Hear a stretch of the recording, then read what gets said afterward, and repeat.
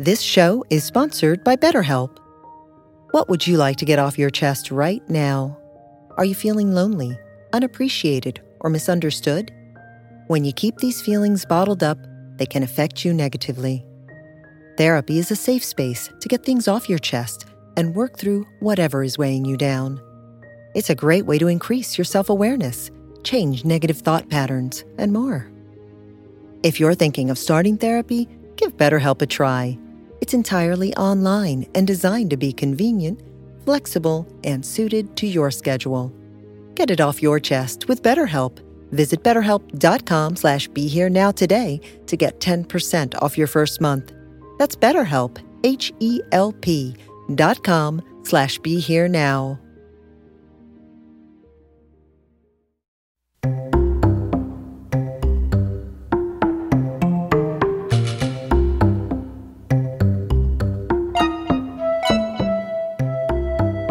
Welcome to Conda Mason's Brown Rice Hour, a podcast that quilts together a fabric of connection between land, race, money, culture, and spirit. Discover a connection that engages with the most inspiring and cutting-edge thought leaders today, pointing toward our collective healing and liberation. If you are interested in supporting the Brown Rice Hour, please visit BeHereNowNetwork.com/Conda.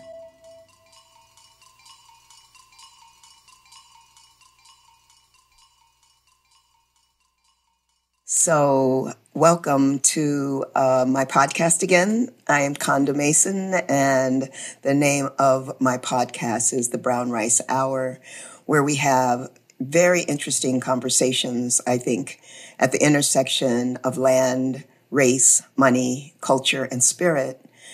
And I've been fortunate to have beautiful guests join me on my podcast. And today is a very special day that we have with us today.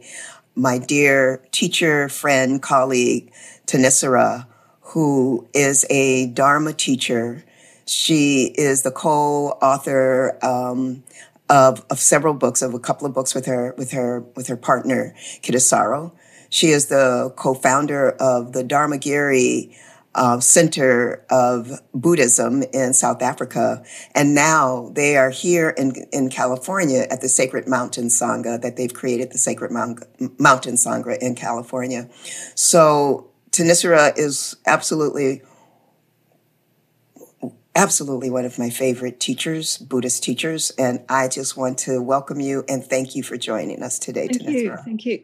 Thank you, Conda. I'm so honored to be on your show and to join you today. And I've just loved working with you and the things that we've done together and knowing the extraordinary work that you're doing. And you're so inspirational and such a leader and influencer that is forging this, the paths that you're forging, which I'm also very inspired by and informed by. So it's a pleasure to be with you. Thank you. Wow, that's so interesting that it's reciprocal, because I just think it's a one-way street of my receiving from you. And you have been such an inspiration for me, particularly as a Dharma student. You gave me, well, we'll get into it, but you gave me permission. Not that I really needed it, because I am who I am, but you have modeled what it means to be a Buddhist teacher, a Buddhist practitioner, and be deeply involved in the world's issues that need to be addressed. And so I just honor you so much for your leadership. And so, yeah, thank you, really. And I want to read a little bio on Thanissara, who is originally from London, which you could probably hear the accent. And she was a Buddhist nun for 12 years in the Thai forest school of Ajahn Chah, and has taught meditation retreats internationally with her partner, who I mentioned earlier, Thanissara, for 30 years, who I just love, and I want to get him also on this show. I probably should have done this together, but anyway, next time. Together, Thanissara and Thanissara, they founded the Dharmagiri Sacred Mountain Retreat in the year 2000 in South Africa.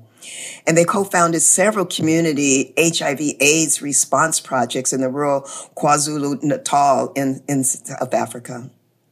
With Thanissara, she also co-authored a book called Listening to the Heart, a contemplative guide to engaged Buddhism, which we'll talk about when we get into the heart of the show. She is also the author of Time to Stand Up, a Buddhist manifesto for our Earth. That book had such an impact on me, Thanissara, and we'll talk about that as well. And the poetry books also, she's the author of Garden of the Midnight Rosary and The Heart of the Bitter Almond Hedge Sutra. So Thanissara and Thanissara recently launched their Sacred Mountain Sangha. It's a California-based nonprofit that facilitates classes and courses, events, and including the 2-year Dharmapala training, which I really want to take. Thanissara is a climate activist and co-founder of PAEAN, People's Alliance for Earth Action Now, PAEAN, People's Alliance for Earth Action Now, an initiative in response to the failure of COP26. She has also practiced the Kuan Yin Dharmas, informed by the teachings of Master Master Hua, for over 40 years, and is in service to Pachamama, the living spirit of Mother Nature, Godmother Earth. Oh my gosh, it is so rich. I can't wait to dive in and for our audience to hear who you are and all that you bring. So again, a deep, deep welcome. And we start out by honoring, the sacredness of the land that we are on, and by also honoring the indigenous Native people whose land we set upon. So I'd love for you to begin and let us know where you're calling in from and whose land are you calling in from? Yeah, so, we're quite new to this area, so we did some research. And this is the lands it intersects between the Pomo people and the coastal Miwok peoples. Oh. And it's geographically in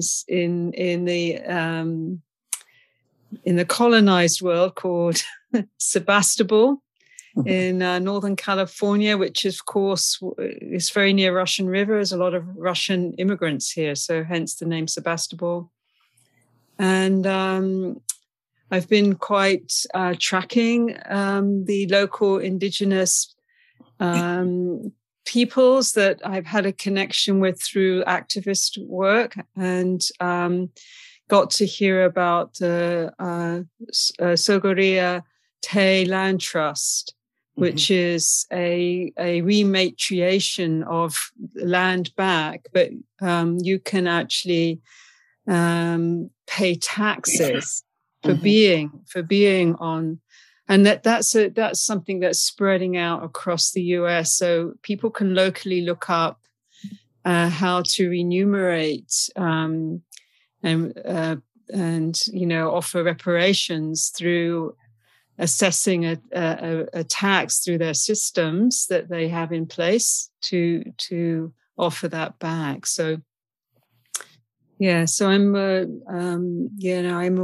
that and contemplate it a lot. I contemplate a lot just what this land would have been before it was settled, colonized, invaded, industrialized, And it's, of course, something that's hard to really imagine because it's been so changed. Yeah. But so you do get pockets of it, and you just and you feel it. Yeah. Yeah, I didn't realize that the coastal Miwok went that far north of we're a little bit above the coastal Miwok into the Pomo landscape, but we're in this slightly nuanced area where they there's a sort of space in between that seems to not have really been defined with any particular indigenous claim, but actually the two intersect in that space. Right at Sebastopol. Thank you. Yeah. And thank you for, doing the work to really understand really what's going on there, happened there. I am calling in from an area of the land of the Choctaw people who were this land, the colonized land, is called Louisiana, and I'm in the middle of Louisiana, Alexandria, and I'm in a parish, what they call parishes here. I'm in a parish where the Choctaw are actually today more congregated, and where the center of the heartbeat of the Choctaw people still lives. So I'm happy to know that. And we have this too. I'm on a 3,600 acre organic farm here. I'm looking out right now at this beautiful land. And I also always think about, what did it look like? What was it like when they were really stewarding this land? And what we're doing right now is trying to steward it back as best as we can by having an organic farm, by getting rid of the chemicals and the kind of destruction that took place for many years, because this was a former plantation. Wow. So I'm on a former plantation. Extraordinary. Yeah, it's really quite the depth of this land is hard for me to imagine, and at the same time, it comes up all the time. And and I know that my ancestors got me here, because I never would have lived on a plantation in Louisiana. You got chills when you say that. Yeah, it's like, Thanissara, I don't know. It's like everybody says, how did you leave Oakland, California, and end up in a plantation in Louisiana? And all I can say is, ancestors. They have their power. They do. And I think they even are talking about it. I really think that they're more powerful right now than in my lifetime. I have been able to connect and listen and hear and understand that my duty is their vision. Beautiful. And that is where I am. That's what I lean back and rest in when I don't know what I'm doing and why I'm doing it. You know, I know that it's their vision that's coming through me. And so here I am on this land.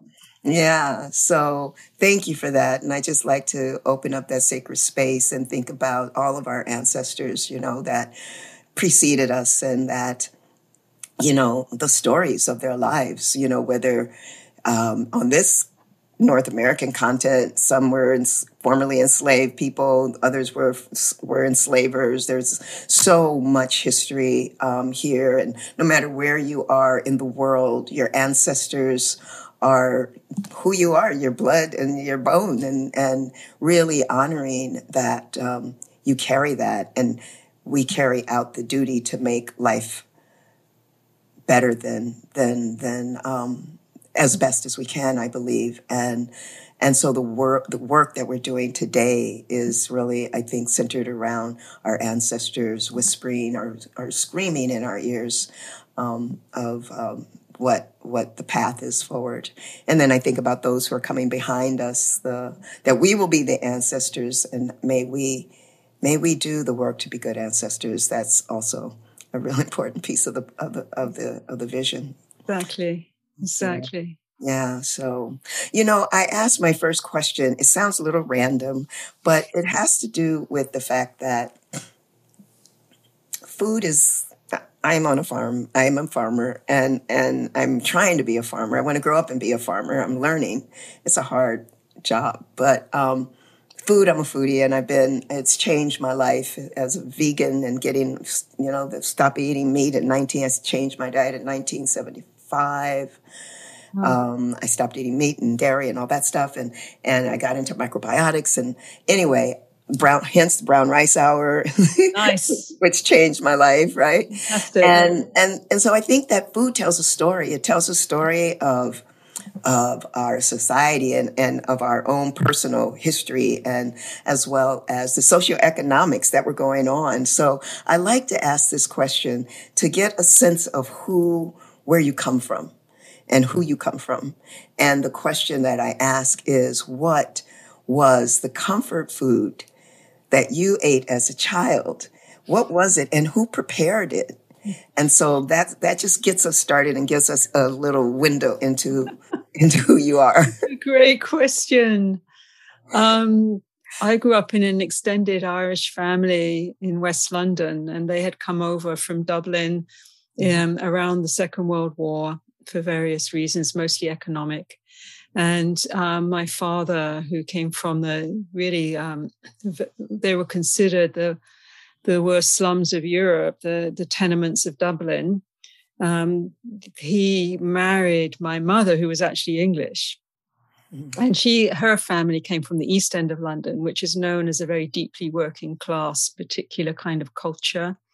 So I grew up in this very, very, emergent, deeply working class roots, but emerging, trying to economically improve themselves.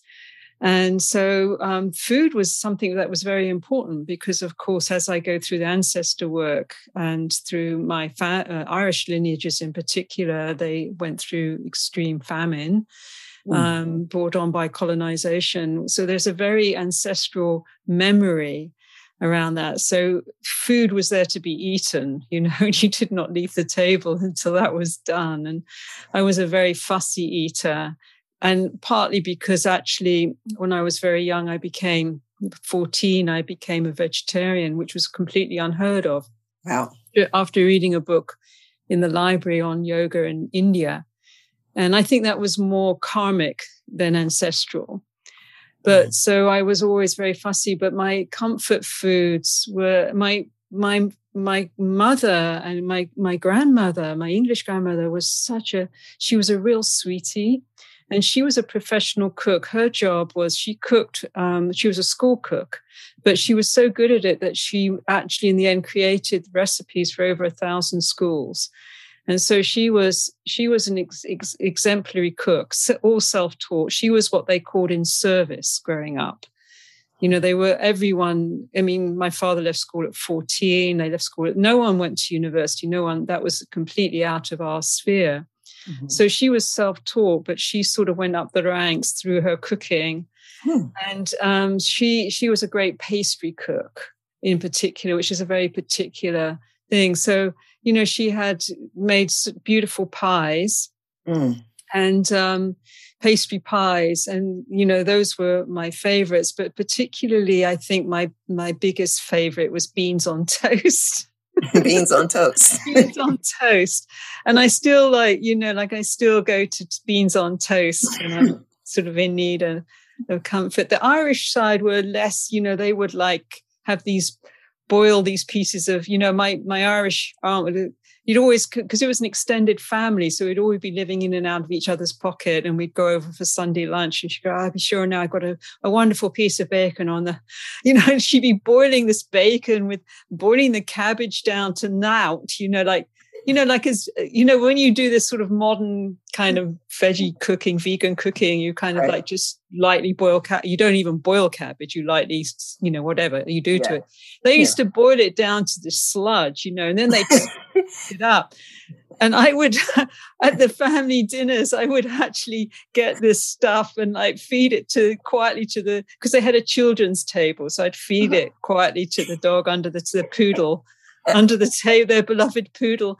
So anyway, I wasn't very good at the poodle full with on the Irish cuisine. But, my mother was a great cook, and I landed up. That was one of the skills I learned. So when I came into the Buddhist world, I did a lot of cooking on retreats. That was one of the ways I could do the retreats because I didn't have the finances. So I was always cooking for large retreats. And then I started to cook for the monks. And then in the monastery, I was a cook until I became more radicalized and decided that this fitted the patriarchal paradigm and I wasn't going to cook anymore. So I'm not cooking for these men. But I do love cooking. I do. It's one of the things I love doing. I think it's so primal and primary. It is. I love it too. I had no idea you were a cook. This is my first time hearing this story. Absolutely. We got to eat together. We have to eat. I would love that. And I would love to learn more. But I have this thick book on macrobiotics because I admire it so much, but I've never been able to really cook that. But I have really, the diet of macrobiotics is one of the best, Ayurvedic and macrobiotic is the best diets that I've come across, macrobiotic in particular. It's incredible. It was incredible. It was way early. Like I said, it was in the 1970s. And what was her name? Michio what was his name? Who did the macrobiotic? I can't even think of his name. Yes. Anyway, I was a follower and did it. It was incredible. And I'm no longer macrobiotic, but I've been vegan since then. And I never looked back. I couldn't. Me too. I became a vegan I've been on the verge of it for years, but I finally shifted, I think about 5 or 6 years ago. Yeah. And it's actually incredible. I would never, it's just so haunting for me what happens in this industrial animal farming. It's just horrific. It's horrific. And I just realized I didn't want anything to do with any of it. I can't participate either. It's just really, if people would educate themselves and understand what it really is, it would probably just horrify. And it's, sometimes it's like, don't look, don't ask, don't tell kind of a thing.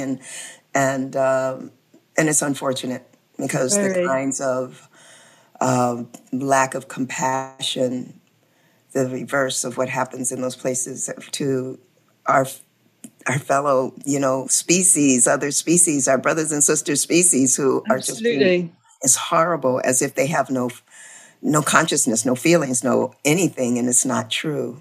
Absolutely. It's not true. Absolutely. Deeply sensitive and aware and conscious with family systems. Absolutely. And, the cries of the mother cows, and it's just horrific. And so I am too, been very impacted by that and left the meat industry for many, many years ago. And I can't even imagine anything different in my life, but that's just what it is for me.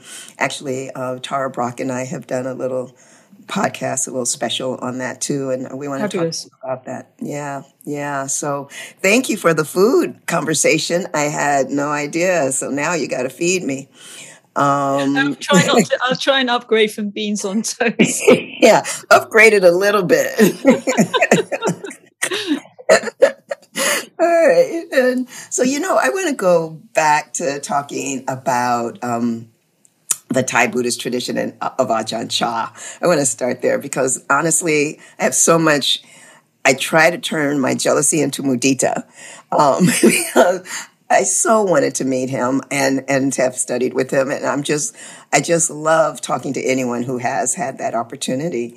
Being in the lineage of Ajahn Chah with my teacher and mentor being Jack Kornfield and coming from that lineage. So, and you had a chance to be with him. And I really wonder what is the biggest takeaway that you had during that time, and what kind of led you there and what led you out? Well, I met him when he first came to the UK in 1977. Mm-hmm. And at that time I was cooking on a retreat. And we were sitting, it was one of these early Vipassana Goenka type retreats, although it was led by a Burmese monk and we would listen to the tapes. It was in the UK.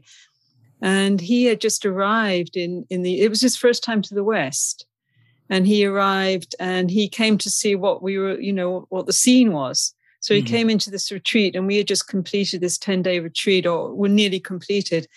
And then my first impression, we were sitting in these old Nisan huts. They were huts they were evacuee camps actually from the Second World War, where the children were evacuated to from London. And they were still up in this old Victorian house that was bought by a Burmese family that were refugeed from the political situation around when Aung San Suu Kyi's father was assassinated in Burma.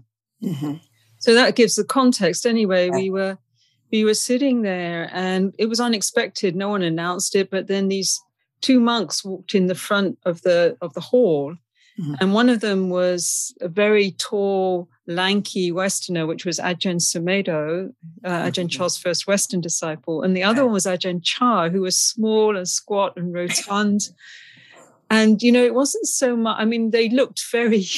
right, Mutt and Jeff. Right. But it was the vibration, it was like it's like they had walked in from another planet. And what I picked up was the frequency of vibration immediately. It was like, I was almost like completely kind of frozen in time, just feeling, this energy. And then what Ajahn Chah first did before he said anything is that before the retreat started, we didn't really even know we were doing Buddhism, or I didn't. It was just meditation. But there was this Buddha statue. Mm-hmm. And no one like, oh, it's just this Chinese thing, or whatever, Asian thing. So they stuck it in the corner. So Ajahn Chah saw this, and he picked up the Buddha and he put it on the table, dusted it off, and then he bowed. He got down and he bowed. So that was his first teaching. To me, that was like seeing him bow, and I'd not seen that before. It was like, to me, I just understood systematically, this is the perfect way to be in life. Mm-hmm. So then I snuck out of the retreat and started to listen to him. And the very first talk he gave, it was translated. I just kept sitting there thinking, this is incredible. This is this, and I was just so filled with just, and then at the end of the talk, he said, if you've been sitting there thinking this is good or bad, you haven't been listening properly. Good or bad. Good or bad. Right. Yeah, so so I met Ajahn Chah a few times in that visit, and then I went to Asia and then went to Thailand to visit him there.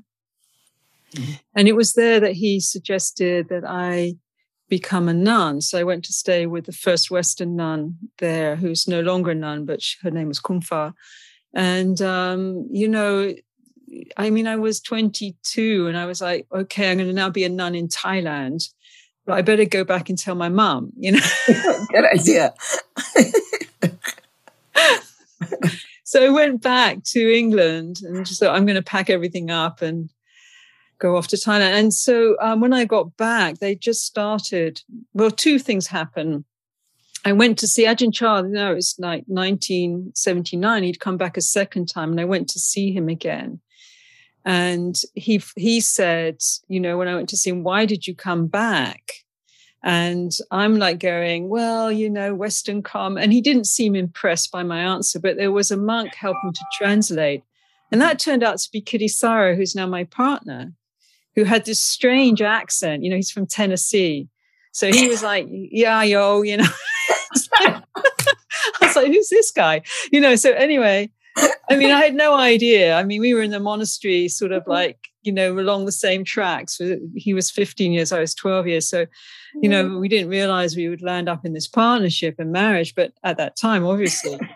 So the karma was already being set, but, so Ajahn Chah, then I rang my friend who I lived in that commune at that time. We were organizing retreats and I was cooking again. I rang my friend who was Italian. It was a mixed European. And I said, you've got to come and meet this master. So I dragged her up to this place where he was staying at this Burmese sort of site, which was now a Buddhist center outside of Oxford. Mm-hmm. And I just sort of went up to his door, like this little wooden cabin that they'd had for him to live in. Right. And I just went bang, bang. I had no idea of monks' etiquette or just bang, bang, bang, bang. So he opened the door, and before he'd always been like this, like very gregarious and funny and engaging and dynamic. And I sort of immediately had this feeling of like being in a lion's den. It was like, there's a different, he looked really like quite sort of stern. But he invited us in, and we sat down, and I was sitting in front of him, and I could feel, oh God, this is like, this may not turn out so good. And he said to me, what do you understand about no self and anatta? And it was translated. And of course, I'd done a few meditation retreats. And so I'd read a few things, and I'm like, oh, okay.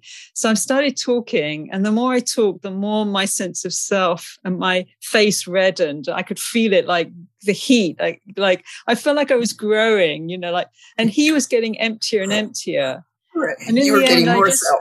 I know. I just petered out, and I looked at this down. I thought, could I just please disappear now? It's like I felt so...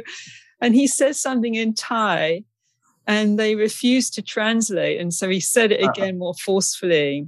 And they said, he says you're very ignorant.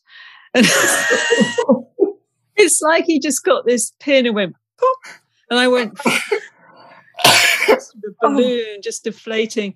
But it felt such an honor, Wow. It felt so, and then he gave this incredible, I don't remember the talk, but he basically was non-self. He basically was just the Dharma, so he gave this transmission and, I was just hooked on Ajahn Chah from the very first bow that I saw. I don't know. It was his, he called it stabbing the heart. It was, to me, what took me into, people say, why did you go into a monastery? It's an extreme thing to do in England at that time, because at the same time this was happening, they started the first monastery just down the road from the commune where I was in West Sussex. So I didn't need to go back to Thailand. I just went there, and then I cut my hair off, and there was a few other women, and we began as the first nuns. But, there was nothing in the culture at the time. And it was we were doing this rigorous thing, like get up at 4 once a week. We'd sit all night on the moon days, eating before 12. It was like hardcore. Wow. And there was no way I would have just sauntered into that. And what preceded that, which I haven't really spoken about publicly, but I'm thinking of actually writing more about it, was my explorations through psychedelics as a teenager. Mm-hmm. Which completely changed the landscape for me. And that was at the end of the wave of the 60s. Right. So I was completely unprepared for what opened up from my cultural background when I realized that, this being wasn't really me. I was just like, it was like a vehicle. And I landed up in this, this transmission of like this sort of source code almost of what we're doing here in this very vast consciousness. So trying to ground that. I really was led to the monastery in that 12-year journey through monastic life was really what was about integrating and grounding and finding a path to try and access, for a long time I was trying to access that same state, but that's not really been part of the curriculum for me, because a lot of it was just realizing that it's a path of purification. Like personal purification. Yeah. Versus well, just to realize that just to the heart's already that radiance, timeless, but what obstructs, so what obstructs that direct realization. So monastic living is really a confrontation, a direct confrontation with what obstructs, and it brings that out, it forces the issue.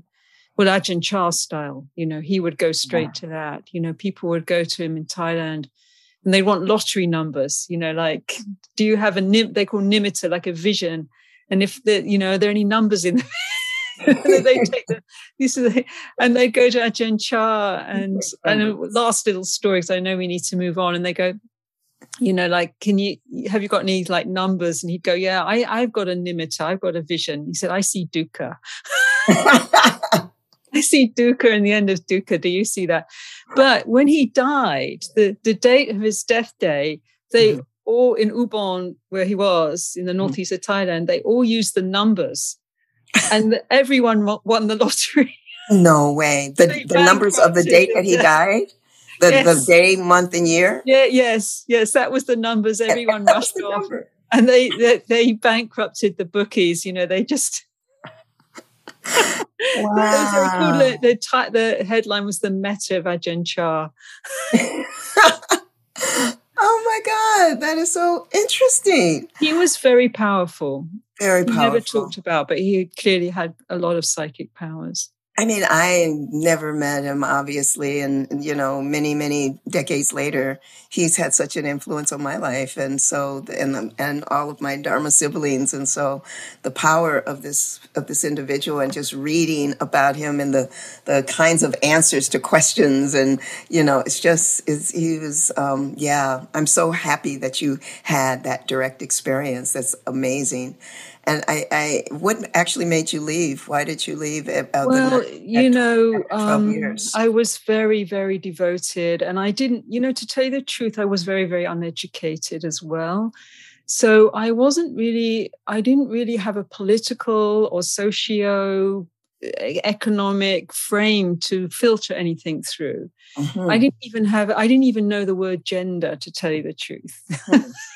Wow. So I didn't even have, a gender analysis. Right. I was just in there thinking I was the same as everyone else, Cooking up a storm for everybody, right? But eventually, when it started to dawn on me, what we would now call what a deeply patriarchal system it was, and how the nuns were, we were in a no man's land, really. We were, the nuns to this day, unless they're full bhikkhunis, full ordination, they're not considered part of the Sangha. Right. So, and that shows up in a million different ways. Yeah. And the discrepancy.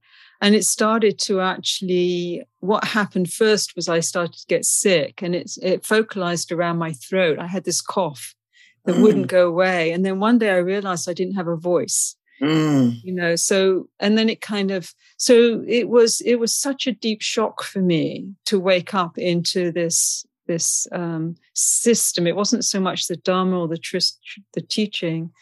And I remember one day sitting at the nuns' cottage and feeling this 2,500 year war against women to keep women out, the deep feminine, and I just couldn't feel how that was going to break. And it kind of catalyzed me and pushed me almost into a nervous breakdown. Wow. Which was really misunderstood. My teacher thought it was like a breakdown of my sense of self, but it was really more the impact of that. So anyway, I started to challenge the system in all sorts of different ways. And while you were a nun, still. I mean, it wasn't so much a strategy, but it was something deeper that would start to speak out, and it was a voice that I realized is very ancient in me. And it came out when I was first going to Catholic church. We were being scripted into doing confession, and I was in the priest confessional box. I was about 10, and I was reading, had to read these sins that we were done. And I this fear came up. And then underneath the fear, this voice came out, which wasn't really my voice, because I was very voiceless as a kid, really. But this voice came out and just said, "I'm not doing this." And I was so shocked. He was so shocked, but it was so authoritative. And it was that kind of thing that started to come out, And I think in the end, I got exhausted with the struggle, because it became, the level of sickness. I felt very depressed. There was just so many symptoms of oppression that came out. I didn't really have the psychological languaging for it. And also how it was very divided. It divided, when you're in a subset, group in a underneath a dominant group, it's actually often very divisive, because people in that subset group, because people are finding their power relationship to the existing power structure. So the nuns could never coalesce together. They were always fracturing around this dominant power dynamic. Right. And so it's very impactful. But, and I think really, I kept trying to devote myself to to bring about the high ordination and this and that. But when by completely unexpectedly, Thanissara and I kind of collided, and from friends, we very quickly felt this attraction. And the thing that you don't do in a monastery is speak about it, because that kind of obviously breaks the spell of your monastic. But we started to, and he was at a place too, I think, after doing a year solo retreat, when his affinities were moving more kind of a little bit out of the sphere of just the alignment with Theravada. He was connecting with also the Guanyin Dharmas and a lot of opening. So as we were speaking, something started to change, alchemically with us. And, we were falling in love. And for me, it was like a choice of the path, that path of relationship and love. Yeah. That happened very quickly. Yeah. And I think partly what led up to it also was a feeling of exhaustion, of trying to face off against this patriarchal system. Yeah, trying to change the system from within. It's so interesting that we've not talked about this, but I have two other friends who did years of being nuns, Buddhist nuns, and the exact same story of the patriarchy bumping up against them realizing their own who they are and who they aren't, and really bumping up against that system, and what you just spoke to about the sisterhood being fractured as people are coming up to more consciousness. And when the nuns started to actually really coalesce after I left, after, quite a few years, there's some quite powerful women, and they started to get outside therapeutic help. And they started to really coalesce and empower themselves. And as that happened, they started to explore the higher ordination in tandem. But it so threatened the system, actually, that then came out under the auspices of the abbot of the time, who's still the leading teacher there, came out this sort of piece of legislation which basically crushed them. It's called the 5 Points. There was a whole drama around it about 10 years ago, which I got quite engaged with. But it basically demolished the nuns community pretty much. Wow. And kept it in a perpetual, perpetually doesn't allow it to evolve.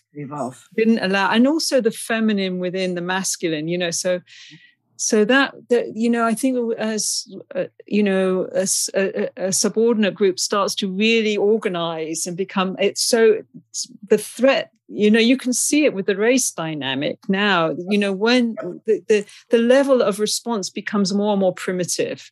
Yep. More and more sort of just brutish, it's always been brutal, but it's so threatened. So anyway, that was a shock for many people, not so much for me because I'd lived it, to realize what keeps these things in place is underneath all. Well, it's a shock because people expect spiritualized people to be more, it actually was very violent what happened. I consider it quite violent. And it feels like when I think about your voice now, it's hard for me to imagine you not having a voice and listening to that time when you didn't, because your voice is so clear and so strong and so upfront.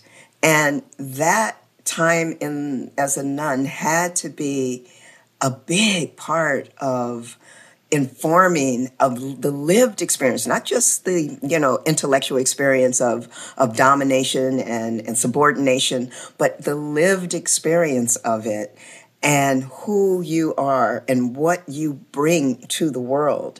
It had to be an incredible, yet hard, as those things are that we learn the most from, a real learning ground, the actual visceral lived experience, to understand it so deeply, because your analysis is so deeply rooted. And I see too the connection of your lived experience of being a nun in that heavy patriarchal system. I think about, I know that the next move that I know about was South Africa. And I know that in South Africa, we're looking at one of the most repressive regimes on the planet with apartheid. And then you go to South Africa. Now, I know that, I think Mandela was released in 1990. I think you got there in 2000, right? We got there in 1994. You got there in 1994. At the liberation. Okay. Just after the liberation. The political liberation. I see. First vote. The first vote was April 1994. We arrived in November 1994. Got it. So you then you end up in the most, repressive regime on the planet at the time. It seemed one of them anyway. I'm sure there's others that I'm not thinking about in this moment, but there you are with deep repression and you coming out of that and having a lens of spirituality in Buddhism and understanding that these kind of systems can't continue. And so the work of Dharmagiri, I guess I'm trying to get you to speak to your arc of coming to South Africa and why and how that plays into this incredible voice that you have and created, and particularly around injustice, patriarchy, all of what you speak to right now. And of course, climate is a huge one that we'll get to. Well, it's, it's like been a 30-year nearly relationship with South Africa, a very, again, deep for cereal, is that the right word? In your guts level. Mm-hmm. And, it was a complete, I knew nothing about South Africa other than the word apartheid, of course. So actually, I'm going to struggle to try and distill something so huge. Yeah. It felt like a heartbreak. Mm.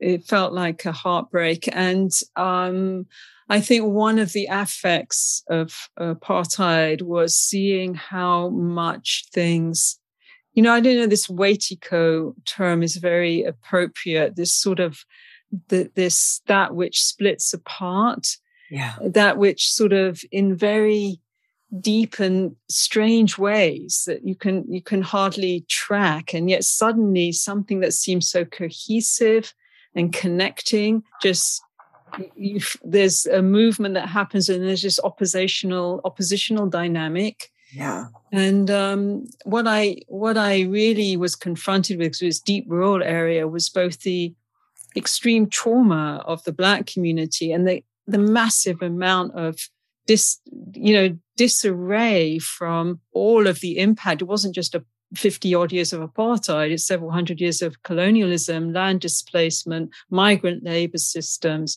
extreme poverty.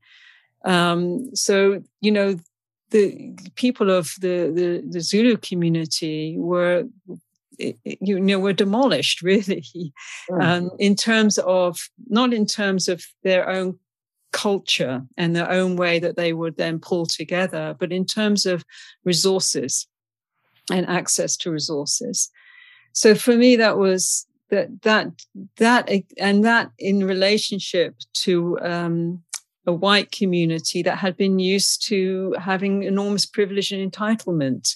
And that within that, underneath, as I started to work with the Dharma, and we started to work with the Dharma, we realized that particularly those that had been shaped and grown up in that system, there's a real way that there's a desensitization or a split between the abstracted view that you have to hold peoples as an other to justify apartheid, and the felt lived experience, which the felt lived experience is one of intimacy with other beings. So there has to be this sort of cutting off and denial of the deep sensitivity, which is what patriarchy does as well. Right. So, how that plays out, what I experienced was a fracturing of trust. If you don't have that, if you're not allowed that deep, landing in empathetic relationship with other, due to these false categorizations of gender, race, and all the rest of it that goes with it, then you can't really trust, so there's this defensiveness. And what I experienced, it was to teach at depth became very threatening, because it's an invitation to deconstruct those defenses. It's very threatening anyway at a certain point. So we actually found ourselves, because of that, in a very ambivalent, we were held, I think, in a very ambivalent position, and found ourselves in, and also in the crux and crosswaves of a community that was economically dominated by white power, but also defending itself from, the book of poetry I did, the Bitter Almond Hedge, was the bitter almond hedge was the hedge that the first settlers in the 1600s planted around the settlement of Cape Town to keep Africa out. So in a way that became internalized until it was legislated as apartheid. So the whites have this keep Africa out, feeling. And the fear, and underneath that, this tremendous irrational fear of being engulfed or destroyed. And in fact, it's a projection, because it's the white community that engulfed and destroyed Africa. So So it's a very, I know this is, sort of take another whole podcast, but it's just such a complex dynamic. And for me, it became about trying to survive this and grow something that was positive and not be destroyed in the process. There were many forces that tried to destroy us.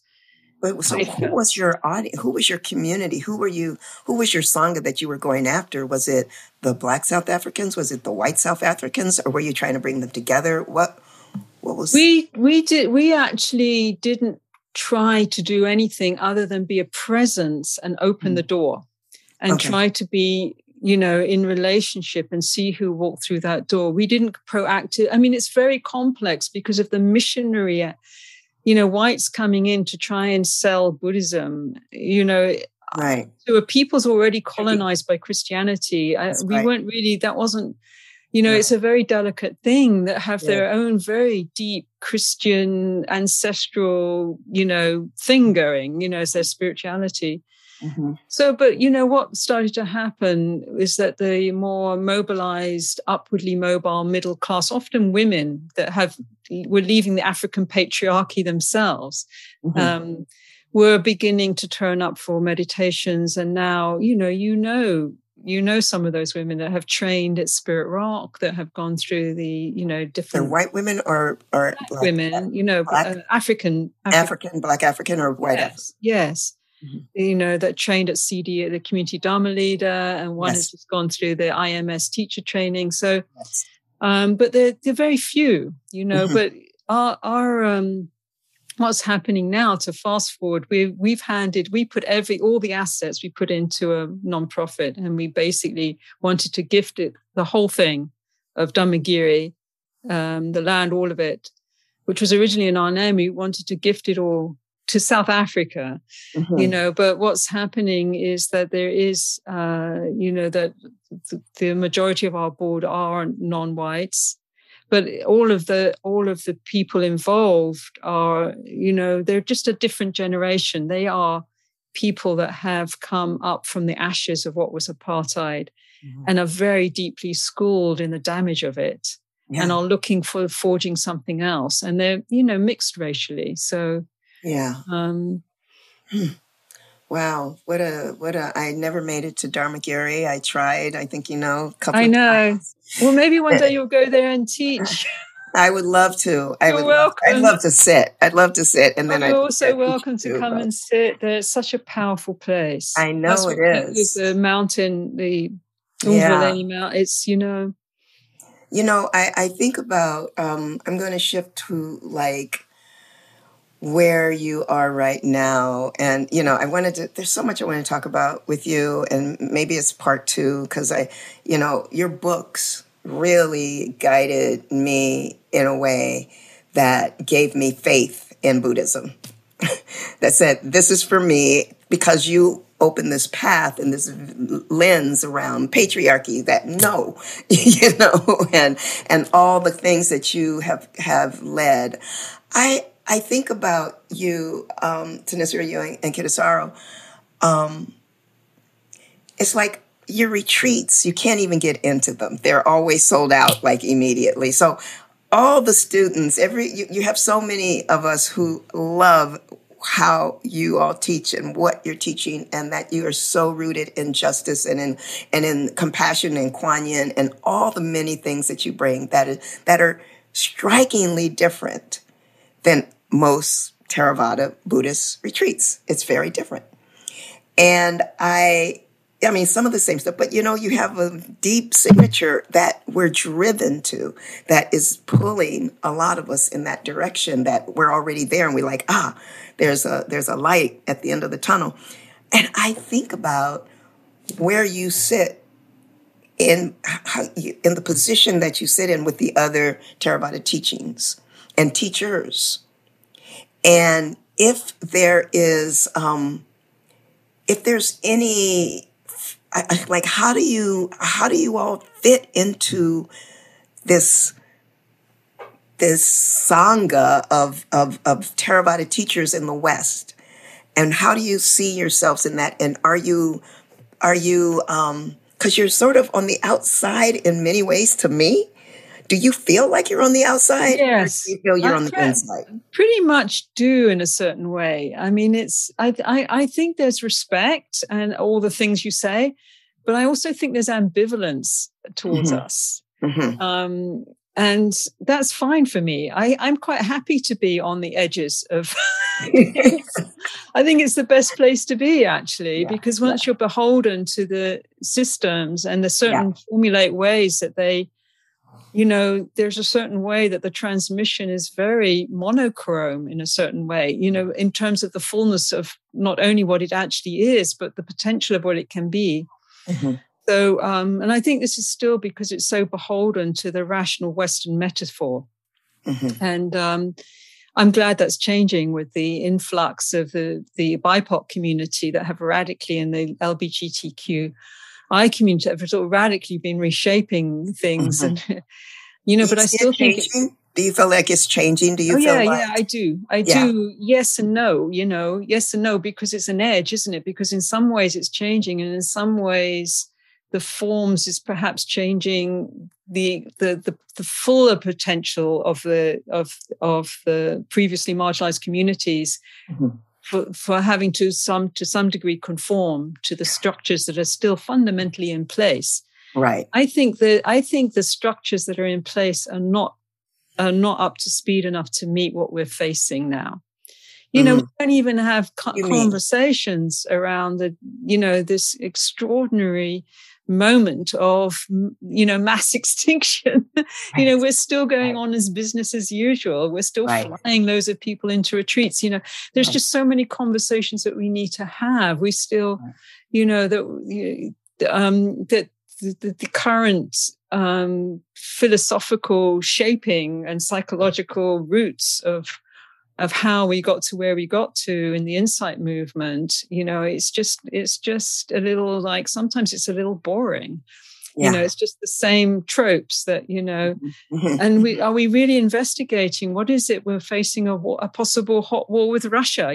Right. Are we being relevant? Near understanding what that might mean, and there's this tendency, I think there's this tendency to act as if the Buddha, who was so radical, but Buddhism, as we, practice it in the West, is this kind of whitewashed over kind of pablum, like, just think good all the time.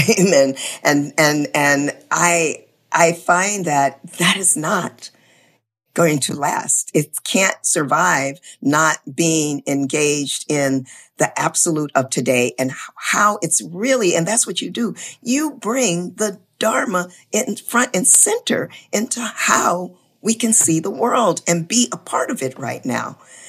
And as if the two things can't exist.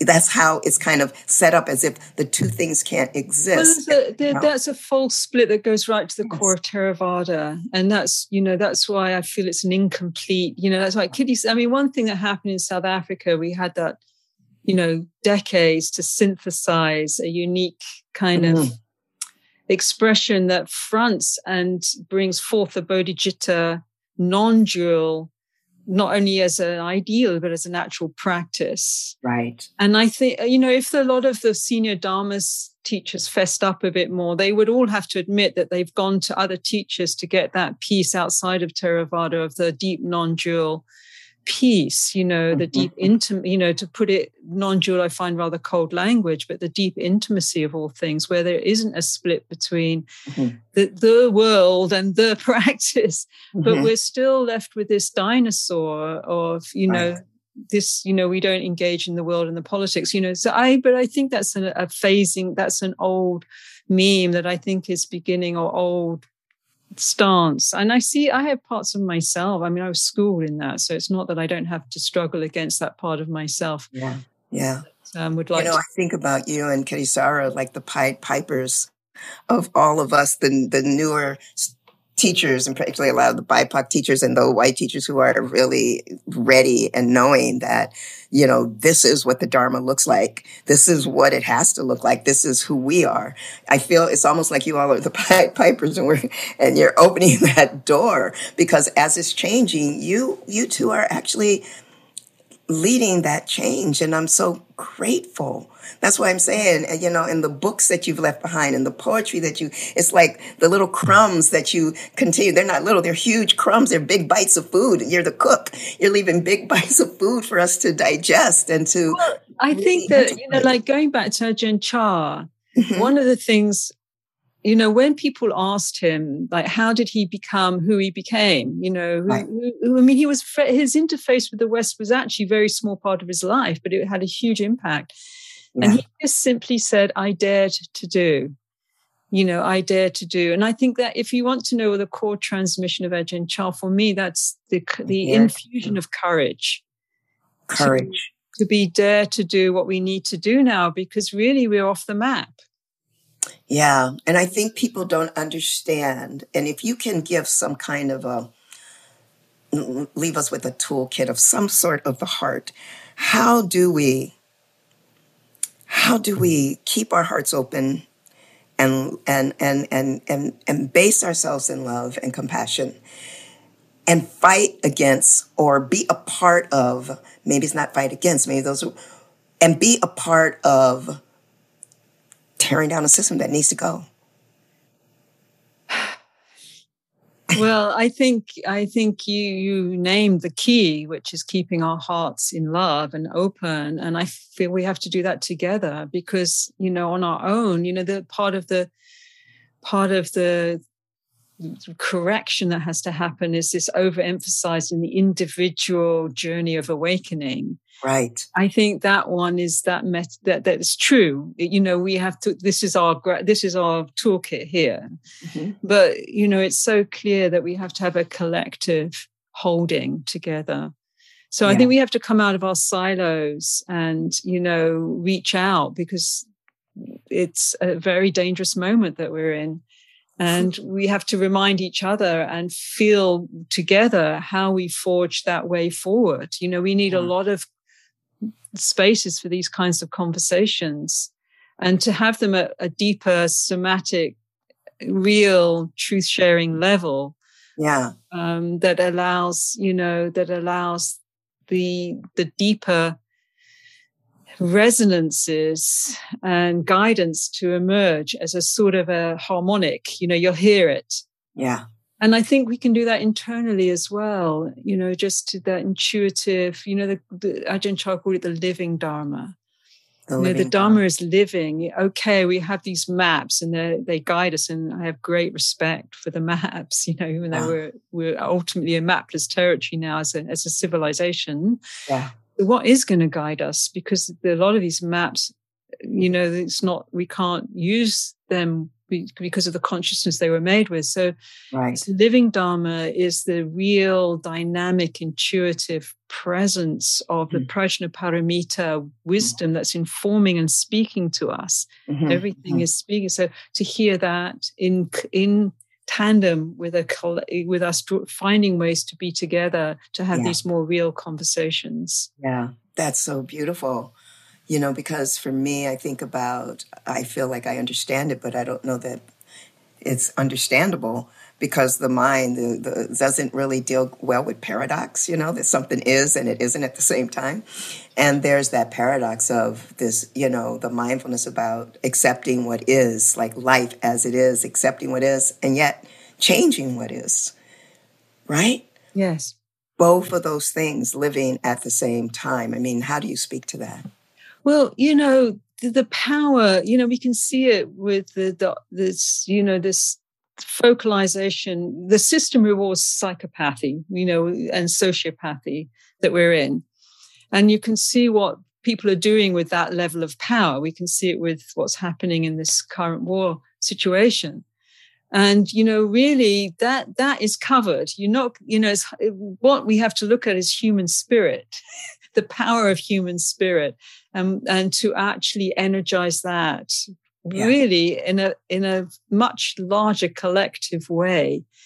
And we have so many divisions already internally, and then in our Dharma world, that somehow, if we're going to focalize as a Dharma community, to actually find ways to find our common ground without denying the history and the particularity of the struggles that we need to honor, struggles against racism, struggles against, basically the meta system is patriarchy, under which all other divisions of hierarchy sit, so to be on that agenda. And, I have a lot of inspiration from the youth, younger people that get that they don't need to read a book to get it. They get it. Yeah, exactly. As Baba Mandaza would say, they're in effect the elders, many of them. Baba Mandaza. So, thank you for introducing me to him. Yeah, we must get him back more. Because he really is a voice for the. That brings me to my last question. Really is about People's Alliance for Earth Action Now. Can you just give us a window into? Well, it's I've been sort of really called for quite a while to try and pick up and elevate a focus on the. Climate's such a sort of loose umbrella, but it really is our planetary emergency, which is, we've all the things that we know, all the systems that we imperialism, colonialism, racism, patriarchy, all of these systems are feeding, to have to try and find a clearer voice. And after COP26, which basically the fossil fuel, they're just sort of rushing back in to take control. And they made that very clear. It just felt like the only way we're really going to fight off this extinction suicidal trajectory on it is if people rise together. Yeah. And the word, I know in America, everything gets acronyms. So I want you to find an acronym. So PIAN literally is a word that means a voices rising joyfully together, PIAN of voices. But it also it's spelt a bit differently, but PIAN also means, it's often a derogatory term for the sort of the underdogs, the working class, let the peons. Right, so, but it is that those all, not just the sort of frontline hardcore activists, but it is like all of us in every regular walk of life. If we can rise more and create, more engaged in actions in any ways we can, that will help these tipping points that we need in favor of a new story. The new story, as Baba Mandaza, the new story that we all know that we're birthing, we're trying to birth. We've all got parts of the coding of that new story. Yeah. So, PIAN is really an attempt. I see that it's inspired by, people like Kriti Kanko and other people that are working around forming groups, local groups, to undertake, and then within an interface of more, a global network, different people working and, informed and using Dharma practices, spiritual practices, checking in. So it's still very emergent. And I'm, at the place of looking at developing a core team and ways that we can just tune into what's needed and what can we support and what do people want to do. I think one of the leading lines I'd like to really focus on is the plant-based. There's a plant-based treaty that's come out to really support that. And nice. To align, I see it as an alliance with what, it's not like we don't have to recreate the wheel here. We won't do it as well as, so many groups, but how can we support those groups already going? Right. How can we make alliances? And there's so much we can do as a Dharma community, actually. And how can people find you on the web, find the PIAN? Well, our website is sacredmountainsangha.org, and it's, there is a menu heading for PIAN under that. And so people can just sign up. It would take us a little while to get organized, but, that's happening now to try and build some foundations. Well, there might be some people listening to the podcast who say, I want to, be a part of on the ground level. I hope so. So that's sacredmountainsangha.org to find. Yes. If we're at time, I can keep going and going and going. I'm also aware of, we both pointed to the fact that there's a war going on right now, and it's the Russian invasion of Ukraine. Yes. And I don't know when this is going to broadcast. And it will have, multiple broadcasts after that. So I just was wondering if we could end by you leading us into a moment of reflection, of prayer around what's happening right now. And if you feel like you can just lead us in a way to end this podcast with our hearts open to the suffering that's happening there and other places. And I'd love to end like that if you would mind. Well, yes. I mean, war is a horrific thing that we should have delegated to the past century. Mm-hmm. But unfortunately, in this current brutish act of violence that is engulfing Ukraine and Russian peoples and further afield, and there's been many leading up, the wars in the Middle East that have decimated the Middle East, Syria, this is a sort of like last gasp of the dinosaur of patriarchy and all that goes with it. And it chooses the path of death and destruction and violence, as is the primitive way of trying to crush anything that arises that is of a freer spirit. So may we hold to this freer spirit, may we trust it and embolden it in ourselves and in each other. Hear its beautiful freer movement in our lives, and to divest ourselves from all of the scripts that we've aligned with that keep us embedded in the patriarchal systems that are rooted in such extreme historical violence. And know that this spirit that has been manifested through so many liberation leaders, informed particularly by the spirit.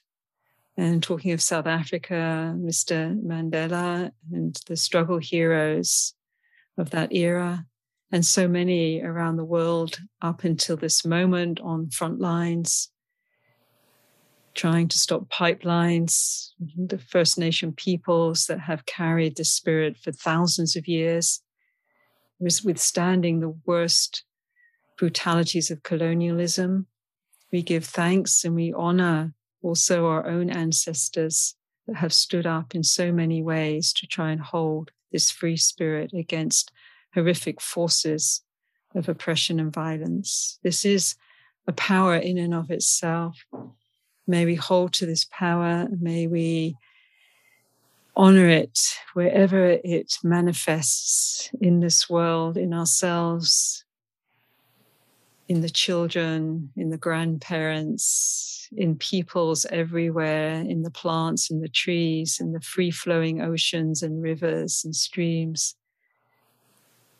May all spirit, may all hearts be touched and infused with the power of love, knowing at depth that love is really feeling and being with the extraordinary, magical interbeing of everything in this sacred web of life, knowing that we are connected in a cosmology of mystery and radiance at its core, this great conscious knowing, present awareness, resident in the hearts of all and resident within our hearts.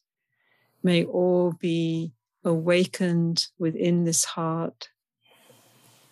May all that hold the path of fear and oppression and violence, may they also be freed. May all return to their original nature. May we all know peace, love, strength, courage, presence, and may that liberate all beings now and always. Namo Guan Shiryen Pusa. Namo Amita Buddha. Namo Sakyamuni Buddha. Namo all beings everywhere, through time, through space. Ashe, ashe, ashe.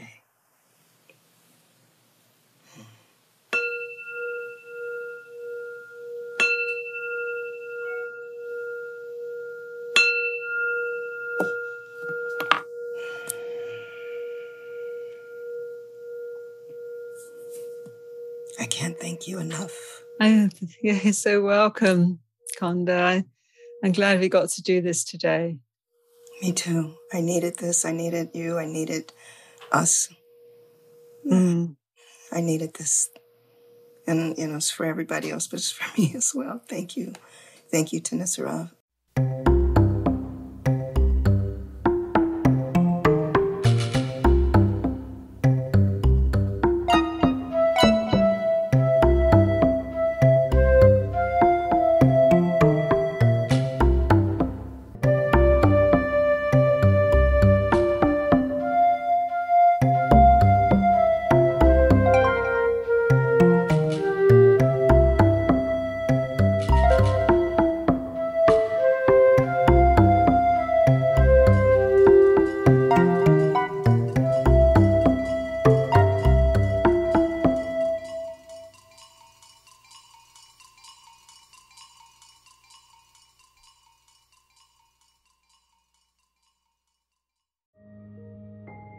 This show is sponsored by BetterHelp. What would you like to get off your chest right now? Are you feeling lonely, unappreciated, or misunderstood? When you keep these feelings bottled up, they can affect you negatively. Therapy is a safe space to get things off your chest and work through whatever is weighing you down. It's a great way to increase your self-awareness, change negative thought patterns, and more. If you're thinking of starting therapy, give BetterHelp a try. It's entirely online and designed to be convenient, flexible, and suited to your schedule. Get it off your chest with BetterHelp. Visit BetterHelp.com/BeHereNow today to get 10% off your first month. That's BetterHelp, HELP.com/BeHereNow.